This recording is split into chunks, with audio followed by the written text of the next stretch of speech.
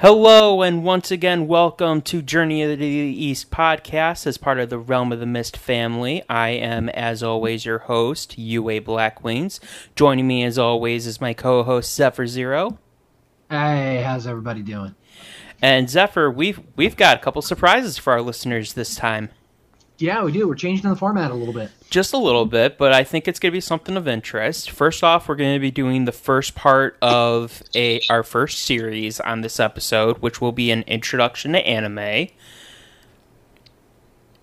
And then, on top of that, we have our first guest. Should we give everyone a warning before we introduce him?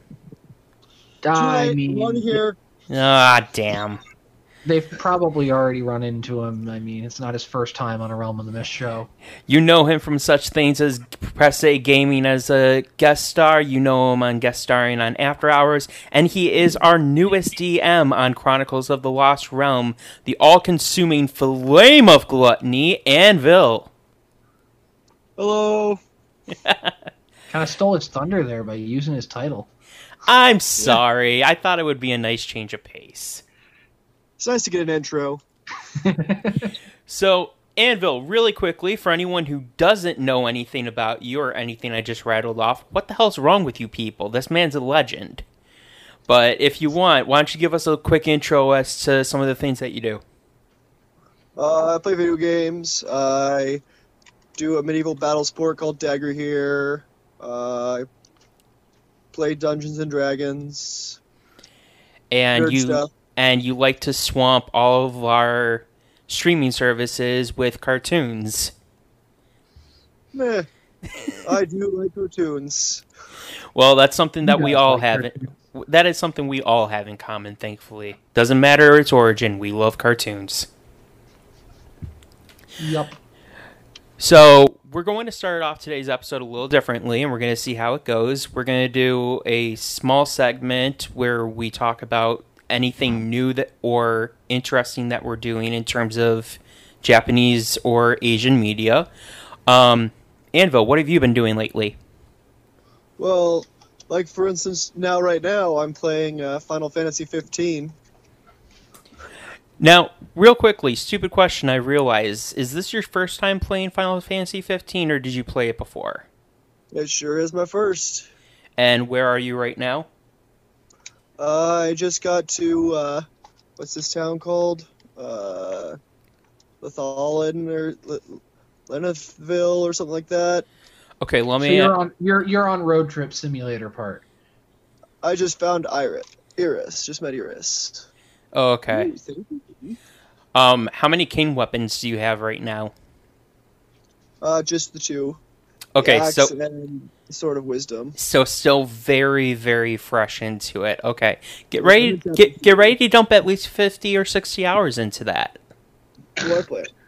Those are Oh, rookie wait. numbers. You need to pump those numbers up. Yeah, I forgot. This is the man that lives for the side quest. 100%. 100%. You're talking to the guy who talks to every fucking NPC. And No- multiple times, just to Sometimes make sure 2 or 3 times. that they don't have some rare dialogue options. No, and the Mhm. thing that I'm gonna love is eventually he will hit the part where he has to do the 1 hour Tortoise Mountain boss, and I want to see how long it takes for him to actually beat it. Spoilers. It's not spoilers. Almost anyone who's seen the game knows that boss exists. I did not, for the Oop. record. Oops. Don't worry, there's no tortoise boss that you have to face. Too late now. Cat's out of the bag, man. Dude. Anyways, Zephyr, what have you been doing lately? Well, I've been watching Ghost Sager on my Toku Drive, and I have also been playing since today, since it just dropped, Xenoblade Chronicles Definitive Edition. All right, and the Is it worth? Is it worth? It is worth, however, I need to pick up a Pro Controller for it because I got a Joy-Con with Joy-Con drift, and it's making playing it very frustrating. Because I'll be fighting and Shulk will just run off to whatever end of the map he feels is fucking awesome. The Pro Controller is worth its weight in gold, man. It really Right? is. Like, I never had a problem with Joy-Con drift for my my Switch until recently. And especially since Nintendo has already said that it is not doing any Joy-Con drift repairs right now due to the present environment. Yeah, Right. buy a Pro Controller. My only option is to get another controller, and if I'm going to buy another controller, I'm going to get a Pro Controller. Good choice. I gotta buy another set of Joy-Cons. Besides, just wait until Nintendo opens its shops back up, and they'll fix it. You just have to wait until all this virus thing is over. Yep. In other words, once again, ladies and gentlemen, buy a Pro Controller for your Nintendo Switch. Now that Why do we keep doing that? We're not getting any ad revenue for that shit. it's good training for when we do get an advertiser or something like that. It's not just that, but when you genuinely enjoy a product, endorse it, whether you get paid or not. Exactly. You hear that, Nintendo? Pay us. We'll shill your shit. We really will. You're talking to one guy who lives off of the Legend of Zelda franchise. We're talking to one guy who has had almost every Nintendo product under the sun, and your favorite Smash Bros. Personnel. I mean, seriously, Nintendo, if you don't want to give us a boatload of money, we're not asking for that. Just throw us a bone every now and then, and we'll plug your shit for pennies.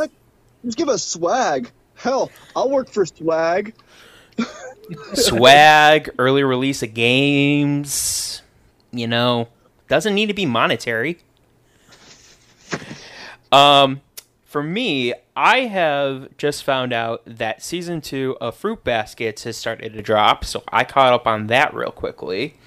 And I found a new anime that has caught my attention, and it's one of those guilty pleasure animes that you two kind of curse me for. It's called The Testament of Sister New Devil. And I've heard of that one. Let me preface this real quickly by saying there is a plot. There is 100% a plot here, and there is a lot of action in this.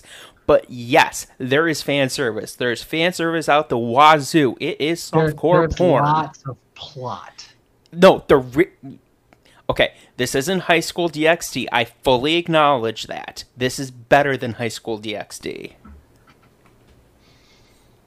Lots of plot. Shut up. Lots of plot. Shut up. This is where we need to have like images, JPEGs pop up on our videos, because like we need some serious editing up in here, because we just need to have big anime titties flash across the screen.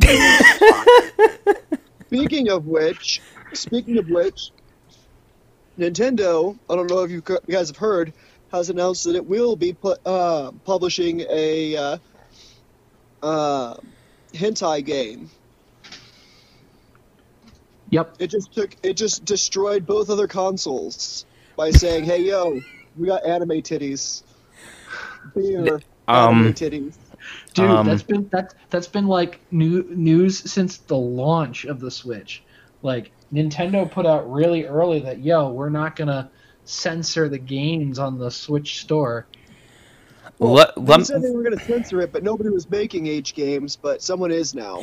Let me ask this. Is it a dating sim? Yes, most I think H so, games yeah. are.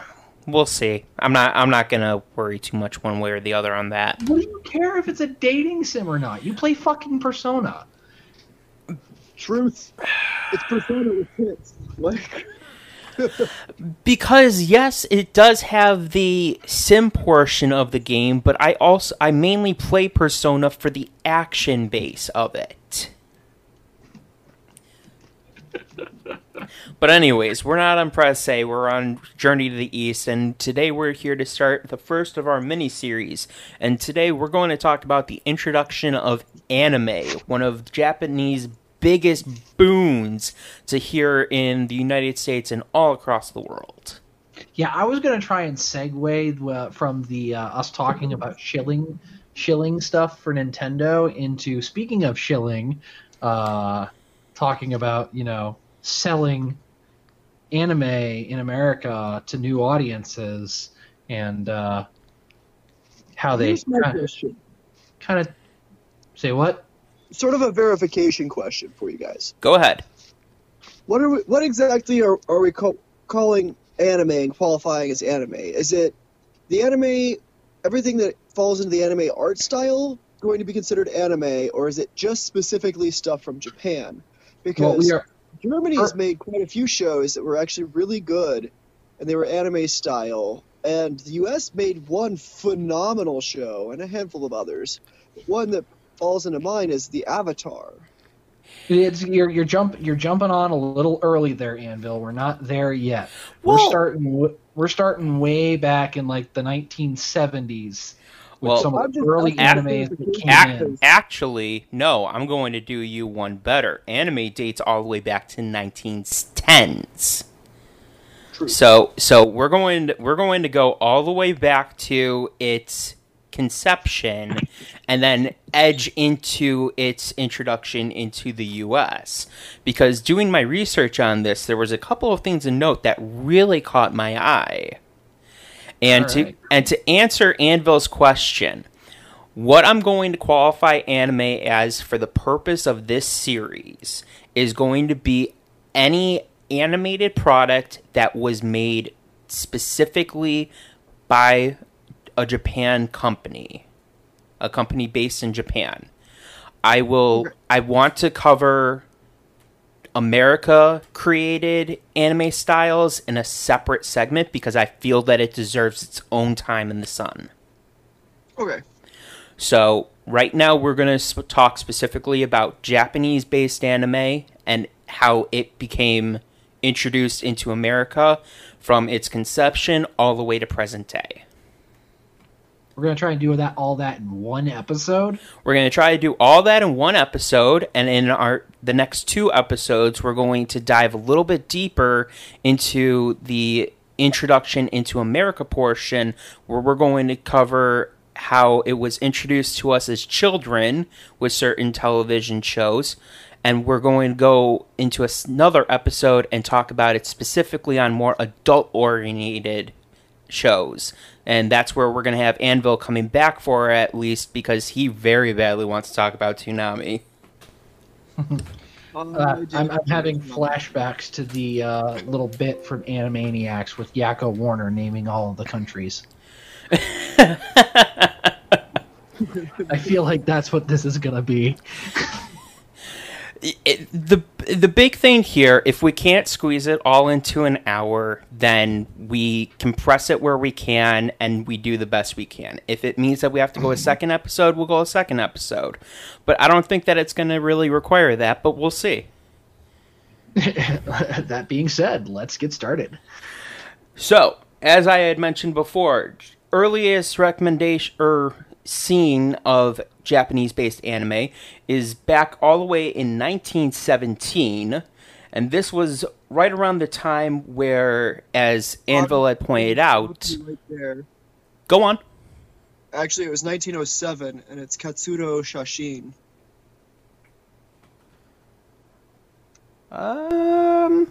Okay, I'm gonna take your word for that.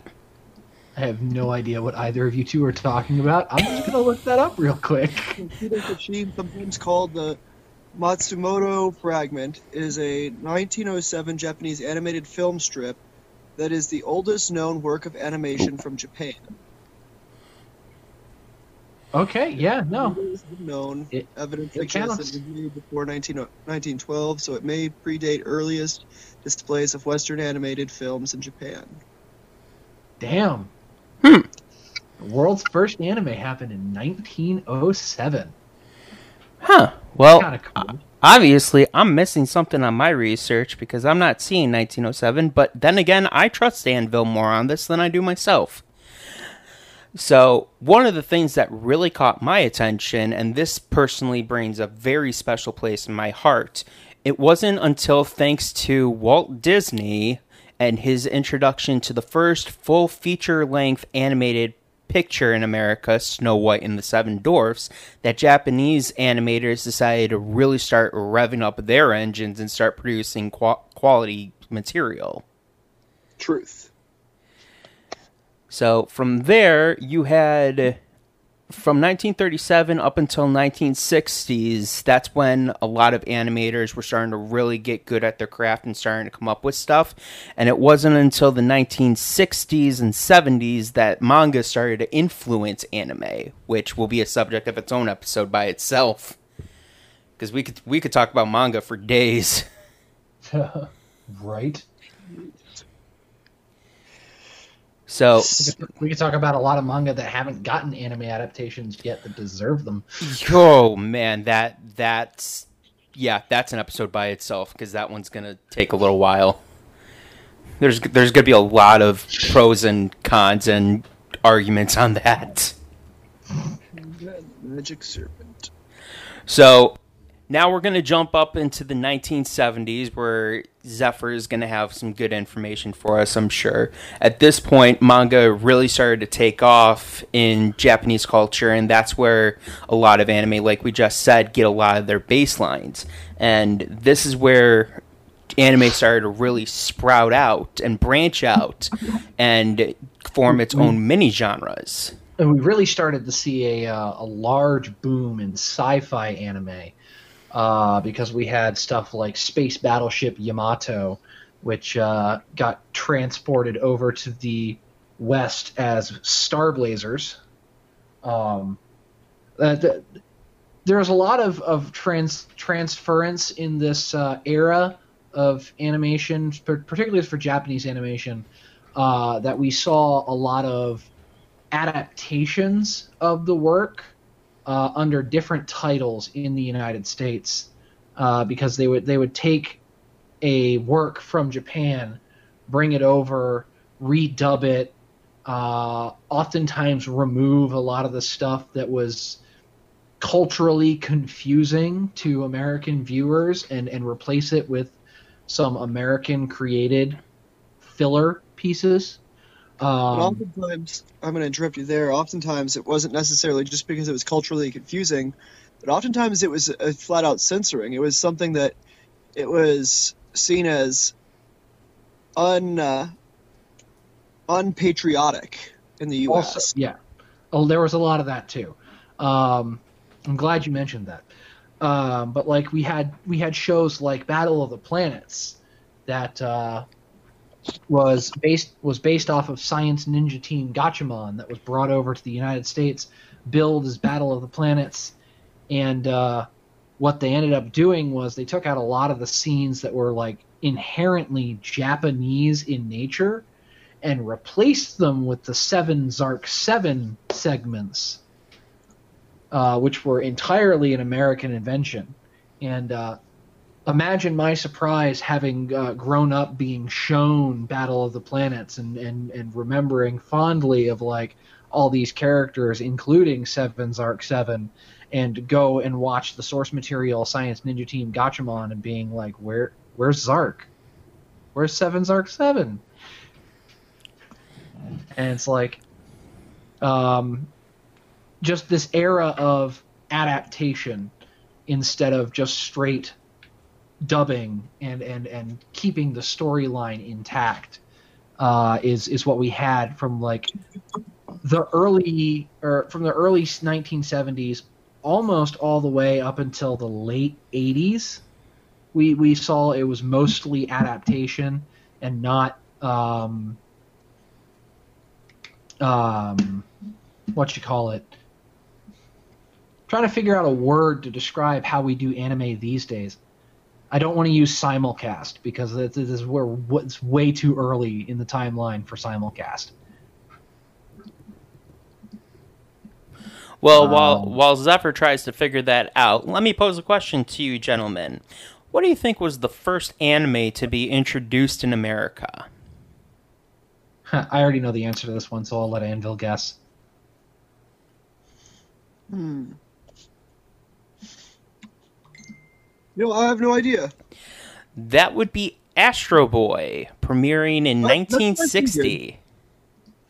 I had a feeling it was going to be Astro Boy, but I thought for sure something would have come before that. Nope. Nope.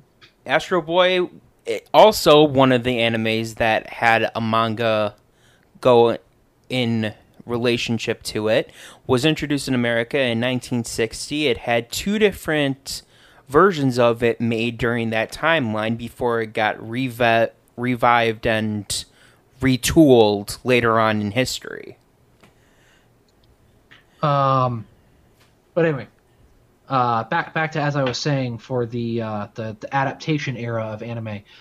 It was during this time that in the U.S. we saw a lot of properties like Robotech, which was an American conglomeration of 3 different distinct series from Japan, including Super Dimension Fortress Macross. Unfortunately, I forget what the name of the other 2 that were used to create it, but it was 3 different series that were all merged into one, and that's what Robotech was to us. And then, of course, we had shows like the Transformers, which was pretty much a Diaclone toy commercial turned into a series. Something that I love, a lot of people don't realize that Transformers is an anime. It is. Like, me personally, I didn't find that out until I was well into my teenage years, as shamefully as I am to admit that. Transformers is kind of in this weird territory, though, because it's a gray zone, because it's a very Western art style, but at the same time, it's an Eastern animation. It was one of the first co-productions, because the Transformers toy line was inherently Japanese. Hasbro went and bought the rights to I think it's Diaclone was the original name of it. It was a toy line. It didn't have an anime or TV adaptation attached to it. It was just a toy line of transforming cars, and Hasbro went and bought the toy line from Japan and then had a collaboration effort to make a TV show to sell the toys in the United States. And that's how we got the Transformers. That's also how we got G.I. Joe. Yes. Although G.I. Joe was American production, like, through and through. It was, they made the show, they made the toys, although at some point G.I. Joe suffered the made in China treatment. Yeah, unfortunately. Just like everything did in the 90s. So can we all agree that red paint from somewhere? So can we all agree that in the early renditions of anime coming to America, Japan had a thing for giant robots? Oh yes, 100%. I was actually just about to get into that because we're starting to hit toward the 90s, and we're starting to get into the straight. Before we get to the 90s, yeah, go on, Anvil. I'd like to poke at that giant robot thing. Go on. If you look at it, the giant robots, it all started around the Cold War, and it was a time when the U.S. and Russia were in this sort of constant arms race, where they were just making bigger and better weapons, whereas Japan took a different look at it. Japan actually did have quite the robotics research going on, because they weren't technically allowed to do anything else. They were given restrictions on what they could build militaristically and everything else, so they actually looked into building giant robots to fight, because that was all they were allowed to build. And unfortunately, that'd be a fun little side segment for us to do, is like look into how Japanese culture influenced their different eras of anime. Right. But anyway, as I was saying, I've been waiting for us because we're getting close to the 90s. Well, hold on a second there, Zephyr. I'm actually a little shocked at you. You have completely skipped the introduction to one of your favorite animes. Akira? Yeah. Well, actually, now I'm kind of curious. Do you like Akira? Zephyr? Me? Yeah, you. I mean, I like Akira, but I wouldn't classify it as one of my favorites. I was going to say you completely skipped over one of the big robot type animes, Gundam. Oh, yeah. Well, no, I'm getting there. Let me get there. Well, Gundam started in the 80s. In Japan. It started in the 80s, yes, in Japan. But we didn't really see an adaptation to it until the 90s. And at that point, we were moving toward the dubbing instead of just completely repackaging for an American audience. And Gundam, which is why I was holding off on it, was one of the first series that we had coming over to the United States being dubbed and keeping its storyline intact. Okay, I apologize. So that's why I was holding off on it. I wasn't skipping it. All right, I apologize. So, So the reason I held back on that one is because we were popping into a different era of the transference. Because originally we had the adaptation era, which was we would get an anime and it would be repackaged and changed ever so slightly to appeal better to American audiences. And then around the late 80s to the early 90s, we started to see a lot of anime being brought over to the United States with its original storyline intact, and really all they did was dub it in English and maybe change some character names. true, which I can name at least one anime off the top of my head that they did that with. Cough, cough, Digimon, cough. Okay, I take it back, too. Anvil, anything you want to add on to that for late 80s, 90s? I thought the way I see it, the 80s is where a lot of anime sort of shifted towards a darker subplots. Things got more adult, I thought. I would agree with that. Before the 80s, Actually, that's fairly accurate. Was very centered towards children, but in the 80s it started being centered more towards teens and adults as well as children. And I think that has to do with the fact that a lot of the folks that grew up with the animated shows, like even in Japan and the United States, the people who grew up with shows like Astro Boy, and I think in Japan it was Mighty Atom was the original name of Astro Boy. Yeah. Battle of the Planets, Science Ninja Team, Gatchaman, Space Battleship Yamato, Star Blazers. The people that grew up with those shows were now older, and they were now part of the target audience for continuing on. And a lot of the people that grew up watching those started making anime in Japan.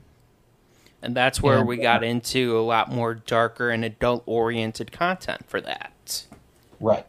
And Gundam was one of the big ones for darker, more adult-oriented content, because the Gundam series has always been about the effects of war on people and how it's not all black and white. Even when the one exception to that was when they decided to chibi it for that one show. Oh, you mean SD Gundam? Uh-huh. Which is Super Deformed Gundam? No, that's literally what SD stands for. Is Super Deformed. Yeah, that might have hit the nail a little hard on the head. Go on, Anvil. I'm sorry. Something we haven't pointed out for the 80s yet is the founding of Studio Ghibli. I was waiting patiently on that. I was going to wait. Somebody else have that one though, because I took the whole Gundam thing. Anvil, why don't you go ahead on Studio Ghibli? So, I think Studio Ghibli actually had a very potent effect on anime's importation to other countries, to the West. Simply because it was very good at making movies. Mm-hmm. And really until then, anime movies didn't really get imported. It was only TV shows, and in reality, the TV shows were botched at best. Whereas Studio Ghibli actually hired translators and would export their films already translated. So it sort of gave it the ability to provide a new outlet. Like, I don't know about you guys, but some of my first anime movies were Studio Ghibli movies, like Princess Mononoke and Nausicaa of the Valley of the Wind. Right. First one for me, aside from Digimon and Pokemon, those take a different seat. Kiki's Delivery Service was my first anime movie. See, mine was My Neighbor Totoro.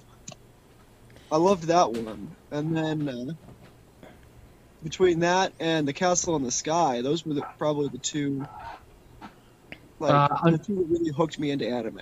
Unfortunately, I didn't actually get to see Howl's Moving Castle for the first time until I was an adult. Yeah, for me, I didn't get to see the rest of the collection that I am up to date on, which is Howl's Moving Castle, Spirited Away, The Secret World of Arrietty. I didn't get to watch any of those until I was well into adulthood, but that doesn't mean that I don't love them any less. Actually, Studio Ghibli was a part of yet another era of anime coming over to the United States, in that Studio Ghibli movies, particularly Spirited Away, I'm glad you mentioned that one, Yue, got theatrical releases in the United States. Like, they were in theaters in the United States, which is something a lot of anime movies didn't get early on. A lot of them did, and that's specifically why Studio Ghibli was so successful. And while it might not have been in the U.S., a lot of them got theatrical releases in the West. The UK actually imported a lot of it. But to be fair, for you, Howl's Moving Castle didn't really even come out until we were almost adults. Like, Fair. it didn't come out till 2004. So Still, like, teenage years. Having seen Princess Mononoke and Nausicaa of the Valley of the Wind, not seeing a lot of the other Studio Ghibli movies until I was an adult, honestly, it was a little bit of a miscalculation, I think, on my younger self's part. Because honestly, I really should have looked into seeing those movies earlier. Particularly how interested in anime I was.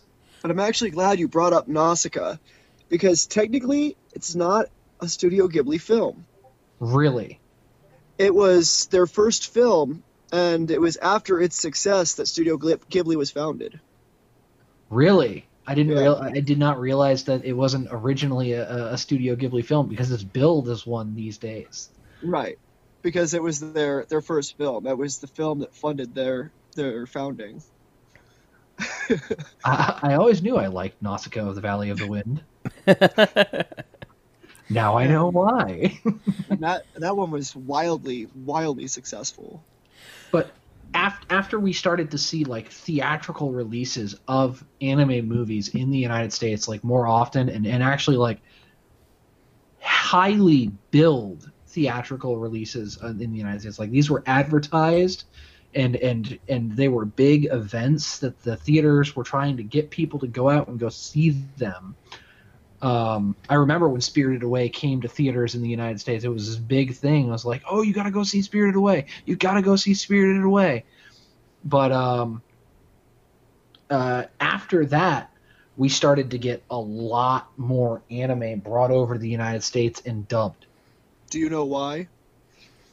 No, go ahead. It actually started in 96. It was because Walt Disney Studios acquired the worldwide distribution rights for Studio Ghibli Library. Mm-hmm. And Walt Disney and the Disney was the ones that brought them all everywhere. After 96, they all started being theatrical releases, and that's why it was so all of a sudden prevalent, is because Disney saw it and realized just how popular it was and could be. Mm-hmm. But by this point in the timeline in the U.S. at least, we're starting to see a huge anime boom, particularly amongst the adolescent teen category and whatnot, because we had stuff like Toonami on the air, which was bringing us dubbed anime, pretty much entirely intact in its story, just dubbed for an American audience. We had stuff like Dragon Ball Z and Yu Yu Hakusho. Gundam Wing was the first. I think Gundam Wing was the first dubbed Gundam series that made it over to the United States. Everything else had come over as subtitled, and had pretty much been DVD releases. I'm curious about that because I don't know which came first, Wing or Mobile Fighter G.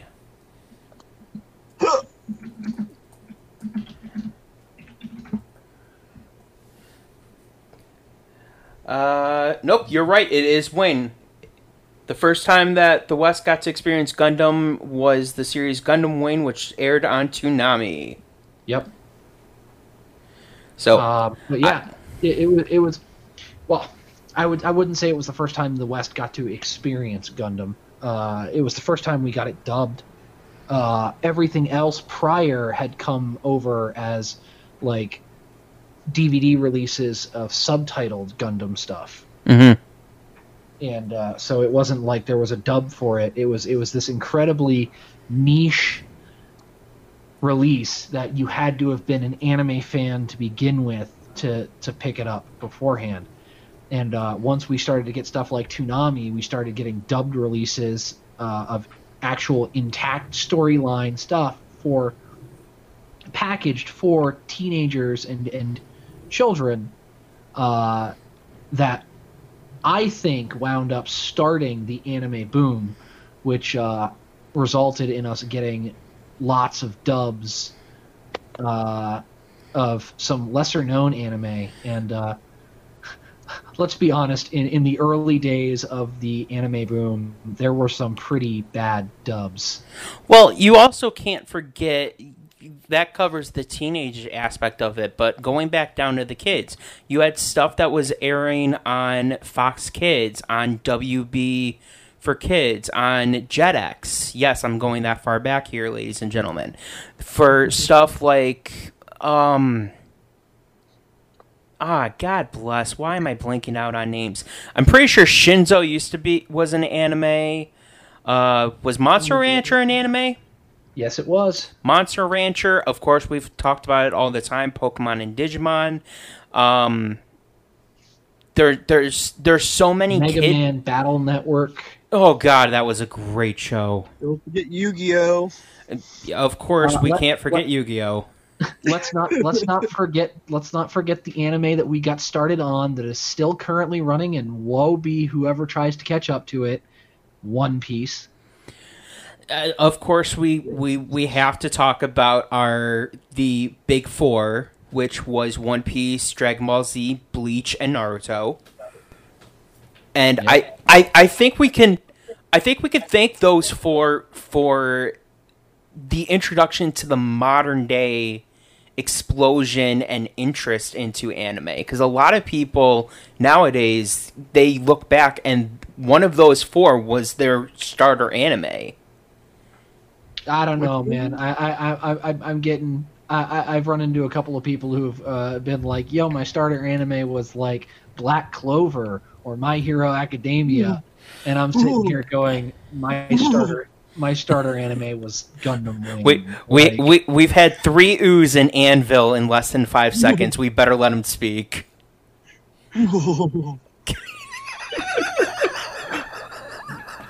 Quick, link the screen grab from Yu Yu Hakusho. I'm old, Yusuke. I was gonna say, man, my starter anime was probably Yu Yu Hakusho, still in Japanese. Like, I watched it subtitled. That was probably my first series that I watched. Well, when I That or say the original Dragon Ball. when I say that though the Big Four was somebody's starter anime, I mean when the Big Four were relevant and they were known as the Big Four. Which Big Four? Dragon Ball Z, Bleach, Naruto, and One Piece. Ugh, those are all way too. God, I'm old. Yeah, I know. We're all old. I honestly don't think that Dragon Ball Z was ever considered part of the big three of Bleach, Naruto, and One Piece because Dragon Ball Z was way before their time. I disagree because Dragon Ball Z was really big on Cartoon Network when I was in grade school. Because it was one of the first animes to be put on Toonami. Not to mention the fact that Dragon Ball Z continues to get different adaptations made of it, from Dragon Ball to Dragon Ball Z to Dragon Ball GT. Small flinch. It was brought into the US so much later. That's kind of my point though. Is at the time that Bleach, Naruto, and One Piece were big, we were on and nearly finished with Dragon Ball GT. Right. But as far as starters go, I would definitely have to agree with UA. It was probably one of the bigger starters because definitely. But it was definitely not in the same. It was not in the same grouping as Bleach, Naruto, and One Piece. They were their own thing. Dragon Ball Z was their daddy. Well, I can see where you're coming from. Dragon Ball Z was their mentor. As far as starters go. Because while Bleach and One Piece came quite a bit later, they seemed to grab all the people that were missed by Dragon Ball Z. Yes. All the kids in our generation. Mm-hmm. I will definitely give it that. But I don't think Dragon Ball Z I don't want to call it the Big Four. Because really, at the time it was airing, it was the big three, and Dragon Ball Z had done its thing already. Dragon Ball Z had paved the way for the big three. I, however, would like to point out something that most people seem to forget. Go ahead. Or think about when they say, "Oh, what was your first anime?" Pokemon and Digimon were actually most people's firsts. When you point that out, because they watched it on 4Kids long before Toonami ever hit. Mm-hmm. I don't know about you, but I watched Pokemon on Cartoon Network. Yep, Pokemon was on Cartoon Network. Digimon was Disney? Fox Kids. Nope, Digimon Fox. was Fox Kids. Yep. Digimon didn't air on any Disney Channel related things until Digimon Savers? Yeah, 5. Might have been Tamers. No, it was. Ah, crap! I think it was Tamers. I know 5 was on Disney though. I know that much for a fact. No, it was definitely Tamers because Frontier was before Savers, and actually, I guess in the US, holy sack of what? For us, it was Data Squad. Uh-oh. I guess. Go on, Anvil. What'd you find? I'm sorry, a YouTube notification just popped up on my phone, and it's the Game Boy Color with 2 screens. Okay. And now for something completely different. That covers both Journey to the East and Press A gaming content. Anyway. Oh boy. Yeah, going on from all of that, we're obviously at this point we're definitely well into the 2000s and we're starting to hit the 2010s. Anime art style has obviously changed drastically between the 70s to the 80s to the 90s, 2000s and 2010s. And we have animes that are coming out now that are almost all CGI. They're not hand-drawn anymore. Well, and we're jumping a little bit ahead when we're going to the animes that are almost all CGI and not hand-drawn, because we got to cover in the early 2000s and before we even got to the 2010s, we started to notice a large influence from anime onto Western animation. We had shows like Teen Titans and Avatar: The Last Airbender that were almost 100% American productions that utilized that animated style to enough of a degree that I to this day will declare Avatar: The Last Airbender is anime. Fight me. Again, well, no, you know what? Screw it. We'll talk about it now because obviously it's anime based. Let's get this out the window. Yes, I agree with you. Avatar: The Last Airbender. I don't care the fact that it's made in America. That does constitute as anime. But it just in the early 2000, mid 2000s. We'll call it the mid 2000s because we're heading toward the 2010s, and we were starting to notice that there's this heavy influence from anime onto Western animation. And you saw it everywhere. It wasn't just stuff like Teen Titans and Avatar: The Last Airbender. Static Shock had almost a heavily anime-inspired animation to it. Batman the Animated Series got a lot of, and even later adaptations of the Batman series got very, very anime. Yeah. There was actually once we got into the 2010s, there was transfer the other direction because I think it was a couple of years ago. It might actually be later than the 2010s. We had, I think it was called Batman Ninja. That is a special movie. I enjoyed that. That was fantastic. I freaking loved Batman Ninja. I loved the fact that they took Batman and put it in like the Warring States period of Japan. Like that was fucking amazing. And I love that we've had that transfer of culture over to Japan because Batman is American, and just having our stuff, and we even saw that back in the 70s as well. Because this isn't really anime, but it's still the wheelhouse of Journey to the East. In the tokusatsu world, which for those of you who are uninitiated, tokusatsu is Japanese for special cinema. It's a type of live action series that utilizes a lot of special effects. Back in the middle 70s, I guess. Stan Lee of Marvel made a deal with Toei Company that Toei Company could use Spider-Man to make their own Spider-Man tokusatsu show in return for Marvel getting the rights to air a Super Sentai series called Sun Vulcan in the United States. And so Stan Lee got the rights to air Sun Vulcan, aired it in the United States for a little bit, and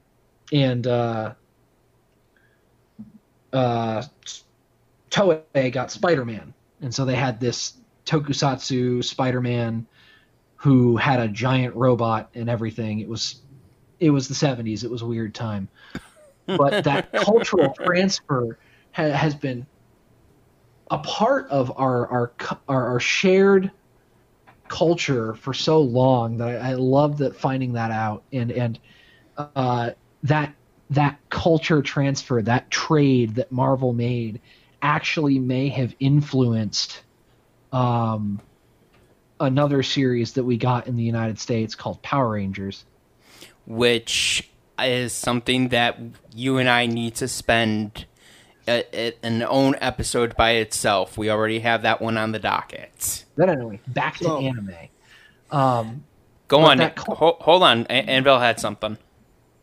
I was just going to say, there's one series that I forgot about that was another one that it's very clearly influenced by anime, but it's a Western series. It's called Oban Star Racers. Oh, Oban Star Racers. I remember that one. That was on Jetix, and then it aired a little bit when it went to Disney XD. Yeah. Okay, so my brain just broke because I forgot about that one. I'm so glad you guys know it, because it was one that like nobody else knew about when I was watching it as a kid, and it was so good. It was pretty good. And since we're in the since we're still in the 2000s, moving towards the 2010s, we got to talk about Adult Swim. Well, yeah, I mean, Because- we already talked about Toonami, so I mean, let's jump on to Adult Swim real fast. There every Saturday night on Adult Swim for Cartoon Network, there was such a good lineup of anime that definitely contributed to the big anime boom of the 2000s, because they were constantly pumping out dubs for really good shows. Like you had the mainstays of Cowboy Bebop, The Big O, Inuyasha, Thank you. Full Metal Alchemist. An anime that's very near and dear to my heart that I first saw on Adult Swim, and then I finished the series on Netflix many years later. Eureka 7. Oh, brother, that... You want a slow burn anime, ladies and gentlemen, that's it. Oh, man. Another one that was on Adult Swim that I got introduced to on Adult Swim that I didn't realize I had seen the entire series until years and years later. I just thought that I kept seeing the same episodes over and over again. Fooly Cooly. Yeah, apparently that's only 8 episodes long. I really wish somebody had told me that. Because Adult Swim played that one on repeat for fucking ever. I think they still air it every once in a while. Anvil, you got anything you want to throw at that? I just wanted to point out, while I just sort of wanted, because we glossed over the transition of Toonami to Adult Swim. In reality, the reason why they air it on Adult Swim now is because they're sort of giving homage to what started them off. Adult Swim evolved from Toonami, and they play anime now, and they call it Toonami again. Mm-hmm. Yes, they actually brought Toonami back on Adult Swim, which is really nice. Including I like that Tom. They brought Tom back. Yeah. I miss Tom. This is what, the 7th or 8th rendition of that little robot? Yeah, Right. he keeps getting destroyed in spectacular ways. Can we take a second to enjoy some of the mini films that they made for his destruction and eventual rebirth? Oh yeah, like that. That's actually one of the things I loved about Toonami was like they brought in all this anime for us to watch, and they gave us a storyline for the segment that was showing it. Like that was pretty fucking fantastic. You know what I really liked though? That was specific to Toonami. Go on. And it's sort of what gave rise, in my theory, it's probably what sort of gave rise to most of the shows on Adult Swim. Space Ghost Coast to Coast. Oh, wow. Yep. I remember Was that that- one. Was that on Toonami? I thought that was a No, Adult Swim. that was an Adult Swim content. Nope, that was Toonami. It was 1994. Oh, okay. That explains it then. It was still Toonami. Oh man, So we have Space Ghost Coast to Coast to blame for all of the crappy Sunday Adult Swim content. so leaving Dude, all, I would love it if Adult Swim was just all anime all the time. it would like, definitely I just- make I up just for some want- of the shit that they have on there sometimes. So yeah. I just want Saturday Adult Swim, Toonami, 7 days a week. Is That- that too much to ask? Nah. In my opinion, no. So Holy crap. yeah. I was just looking up, because I saw the original Space Ghost when I was a kid. Mhm. Did I Did you mention realize Paranoia that's Agent about when I was the talking 60s? about the original lineup of Toonami? 'Cause I Zeph, feel like I didn't mention Paranoia Agent. Zeph, you completely ran over Anvil. Sorry. Go on, Anvil. It's fine. I was just pointing out that because I watched the original Space Ghost when I was a kid. Mm-hmm. I didn't realize that was a 1960s cartoon. Well, you know what? Looking at the art style of that sounds correct. Space Ghost. Yeah. Well, Well, actually, hold on 1 second. Real quick question. Space Ghost, wasn't that a Hanna-Barbera title? It was. So yeah, that makes sense that it was done in the 1960s, 70s, because that was right around the time of Flintstones and the Jetsons. Flintstones, Jetsons, Scooby-Doo, Captain Caveman, Dynamite and Blue Falcon, Wacky Racers. So, Why do I know so much about cartoons? I'll never know. because it's better than a lot of the live-action crap that's on television, both then and now. Yeah, fair. So, jumping up to closer to present day, we've got the stuff of, like Zephyr had mentioned, My Hero Academia as being one of the newest big animes that's on the market right now. And, I mean... Oh my god.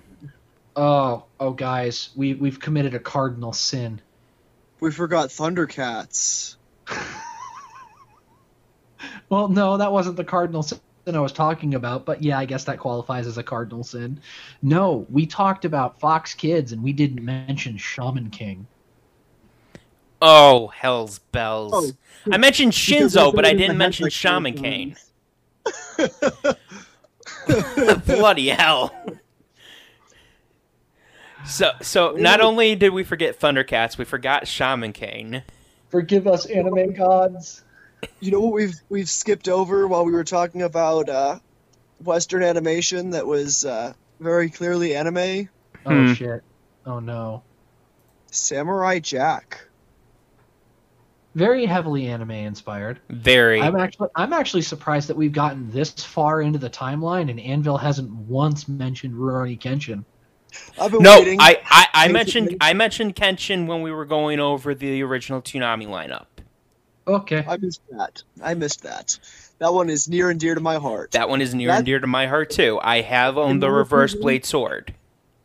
To be honest, that was probably the anime that fully hooked me. Before then, anime was like any other cartoon to me. But Rurouni Kenshin's the one that really stuck that hook in there. Mm-hmm. Yep. And it's like I love that we all have now that we're getting into the 2010s and everything, we're starting to get into yet another era of anime and cultural transference of the era of streaming anime. and we have so much more anime at our fingertips now. Yeah, and we have things such as Funimation, which obviously is America's prime streaming service and dubbing service for a lot of different Japanese companies to come through for us to get consumed. We have things such as Crunchyroll, VRV, and Hulu, Netflix. I mean, it's another thing that the streaming race just brought in mainstay for us, and we gobble it up. Right. Mm-hmm. And not just that, but some streaming services, like for instance Netflix, are making their own animes. Mm-hmm. Such as where our all-consuming flame of gluttony gets his nickname from, the Seven Deadly Sins. We're more based on the original Hebrew legends. Anyway, another one from Toonami that we forgot to mention that just recently got a Netflix original, Ghost in the Shell. Truth. Yes, it did. I forgot about that. Yeah, my wife and I were actually watching that, I want to say 2 or 3 weeks ago. It's actually pretty good. Another nice- anime that's on Netflix that didn't start as an anime, and we're going to cover this in a future episode of the Kaiju. But did either of you two watch the 3-part movie series for the Godzilla anime? No, I did not. I And might have to check that out. But anyway, back to the Ghost in the Shell adaptation. Like the new one for Netflix is a continuation of Standalone Complex. It's not a reboot. It's continuing on.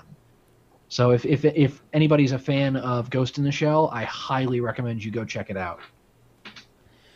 there's another one that, oh yeah, Saint Seiya is another one that Netflix has redone. There's one Reboot or continuation? Hold on, Anvil, what were you saying?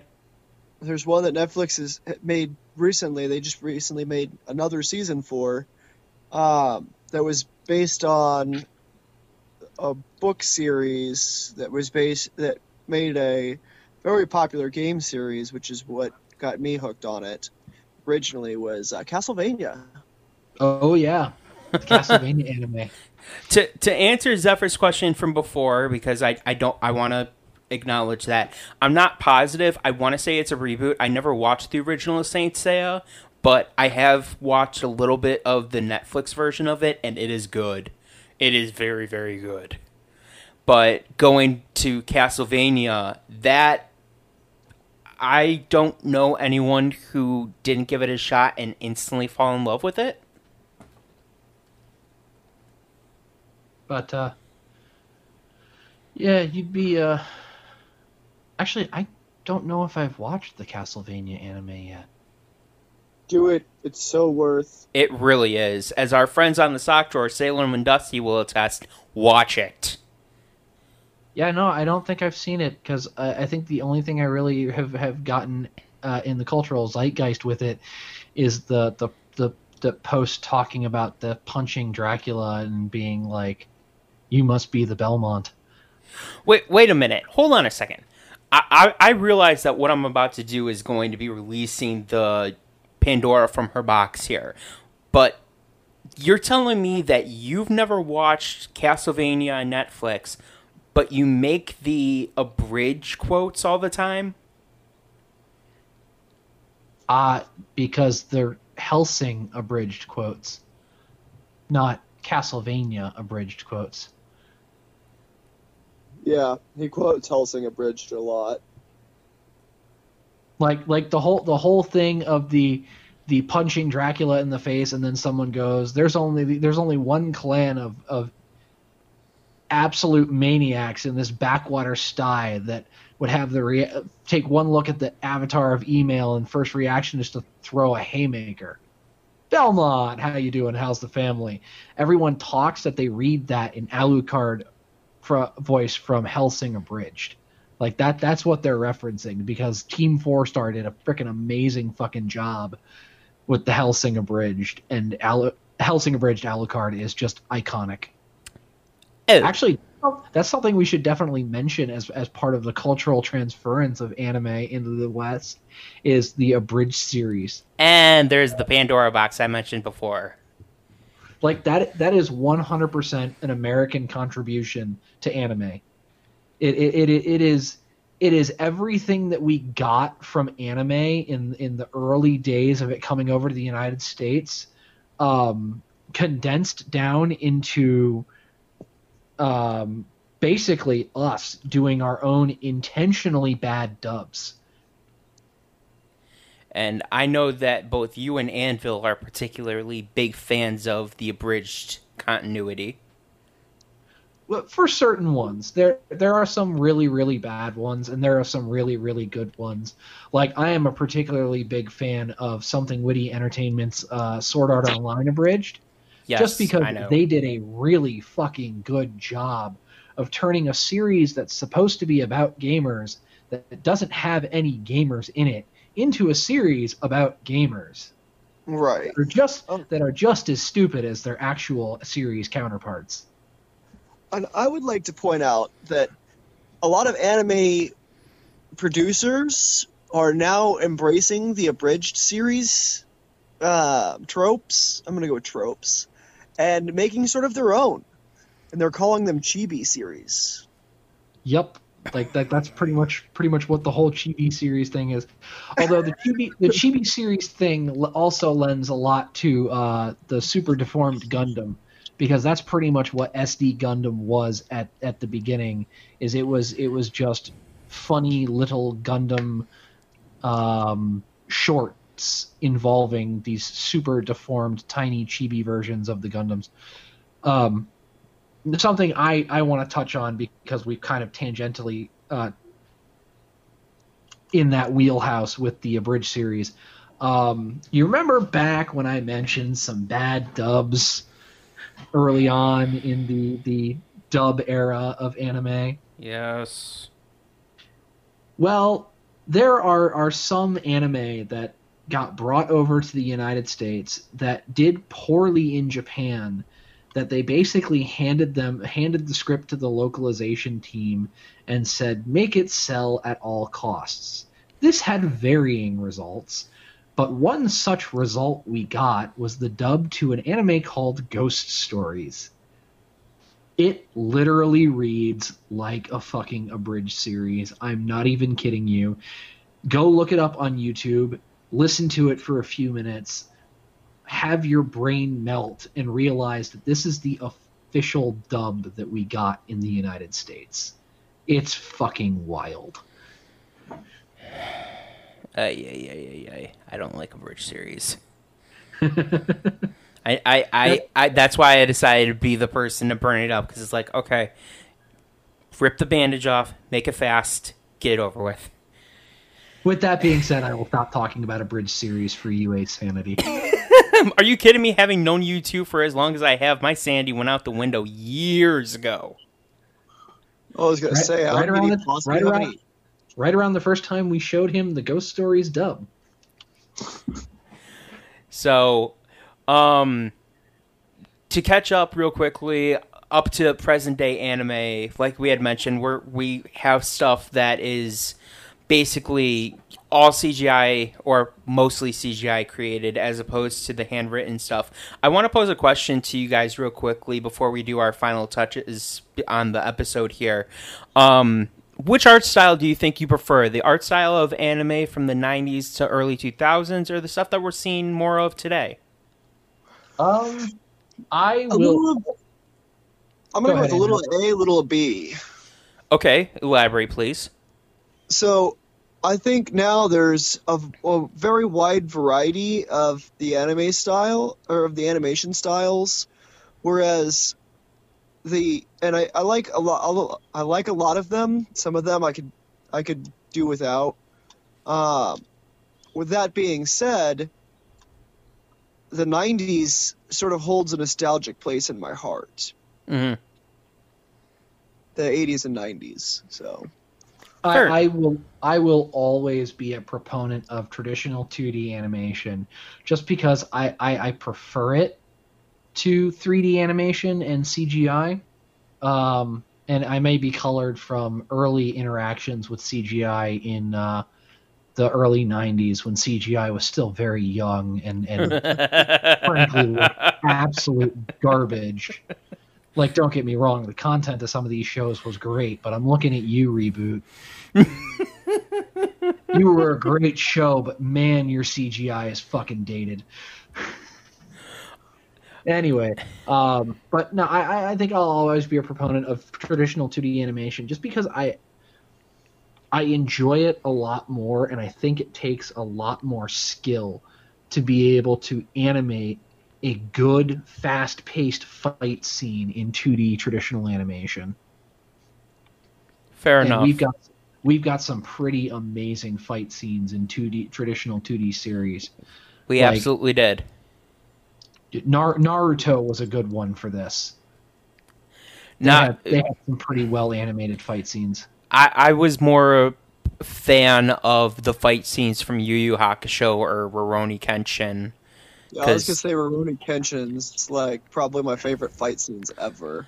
So I have to side a little bit harder with Anvil's answer of a little of A, a little of B, because some anime now that are CGI created, I can't see them being made in the 2D art style and have the same effect, and vice versa. I can't see shows that were prominent in the late 90s, early 2000s with the 2D art style and be as effective as they are then as they would be now if they were to be the CGI creation of it.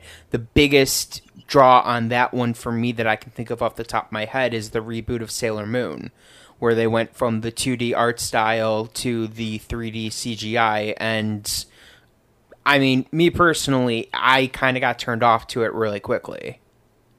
That being said, I have had some real favorites of anime that used a blending of the two. Like, they were primarily 2D animation that utilized 3D for certain parts. The first one that jumps to my mind right now is Gargantua of the Virtuous Planet. Ooh, So good. So very good. Good example. Primarily 2D animation, but the robots and most of the bigger things in that were CG. And then everything else was 2D animation, and they did a really good job of blending those together to where it honestly felt like it was seamless. So Right. something I would like to do as a wrap up for this series when we do get to the end, I'd like to bring you back, Anvil, for that if it's okay with you. And I would like all three of us to do a top 10 favorite anime list, and let's just spend that hour talking about that and just going over what our favorites are. Right. Let's do a top 10 anime for that, and then also let's break it down by era and say what our favorite was for each of the eras. Like, I can write out like names for each of the different names and dates for each of the different what I consider eras of anime, and we can probably go off of that too. Yeah, that sounds like fun. I think that all three of us would have a good time with that. Yeah. So, before we sign off, ladies and gentlemen, I do want to leave you with one thing. Anvil, another cardinal sin that I think that you might have committed, and I'm not positive on this one. It is We didn't bring up Isekai. No, that's its own episode. Yeah. Yeah, there's too much isekai for us to go through. We didn't specifically mention any other genre except for maybe sci-fi, and that's kind of a necessity back in the 80s. Yeah. So, each genre is going to have its own time in the sun because there was no way we were going to fit this in, and we're already over on time as is. But, Anvil, Super Robot Monkey Team Hyperforce Go. Go home, Josh. Was that an anime? I thought that was a I'm pretty sure that's an anime. I'm pretty sure that was anime. I have to look this up now. You have done this to yourself. And on that note, ladies and gentlemen, thank you for joining us here on another Journey to the East. And oh my God, Speed Racer! Oh bloody hell! We got to cut it off now because we're committing way too many sins. Anvil, why don't you tell the folks where we can find you? Usually playing some video games or eating some food. I do enjoy a nice pie. And the blackberries will be ready soon, so probably eating blackberry pie. You can also find me on Chronicles of the Lost Realm, where I tell you stories. And you can find me here on Journey to the East, and oftentimes on Press A Game. Thank you very much, Anvil. I greatly appreciate you being on with us today. We've tried very hard to get you on here, and I'm so glad we finally did. I hope we get to have you on here many, many times in the future. Yeah, sorry I haven't been on as much. Between my new job and trying to coordinate everything for Chronicles of the Lost Realm, it's been life happens, my friend. I understand that. Zephyr, real quickly, buddy, where can we find you? You can find me on Press A Gaming as your host every other Friday on Realm of the Mist, although with this whole thing going on, my release schedule has been a little wonky, but I'm going to hopefully get back to that as soon as everything normalizes. You can also find me on Chronicles of the Lost Realm playing Akla Temrek, and anywhere else on Realm of the Mist that they decided to rope me into at the time. Also, you can find me here on Journey to the East as your wonderful co-host. And historian extraordinaire. I usually just Google it. Once again, ladies and gentlemen, thank you very much for listening to this episode of Journey to the East podcast. We have a new outro for you to listen to, so I will make this very short and sweet. I, as always, have been your host, UA Black Waynes, and we will see you next time on our next journey to the East. Bye! Hey guys, it's Chris from Realm of the Mist Entertainment. If you enjoyed this video, please hit that thumbs up button. Like, share, comment, subscribe. Check out all the other great podcasts that can be found on Realm of the Mist Entertainment's YouTube channel or our sister channel, Sounds Dicey Gaming, for all your tabletop needs. And if you prefer your podcast in audio-only format, check out Realm of the Mist Entertainment on Anchor.fm, Apple iTunes, Spotify, Pandora, or wherever quality podcasts can be heard. To our Patreon supporters, we thank you very, very much. And if you're interested in being a Patreon supporter, please go over to patreon.com/Realm of the Mist, and just $1 a month gives you exclusive content and helps our channel out greatly. Guys, again, thank you very much for joining us, and we will see you on the next episode.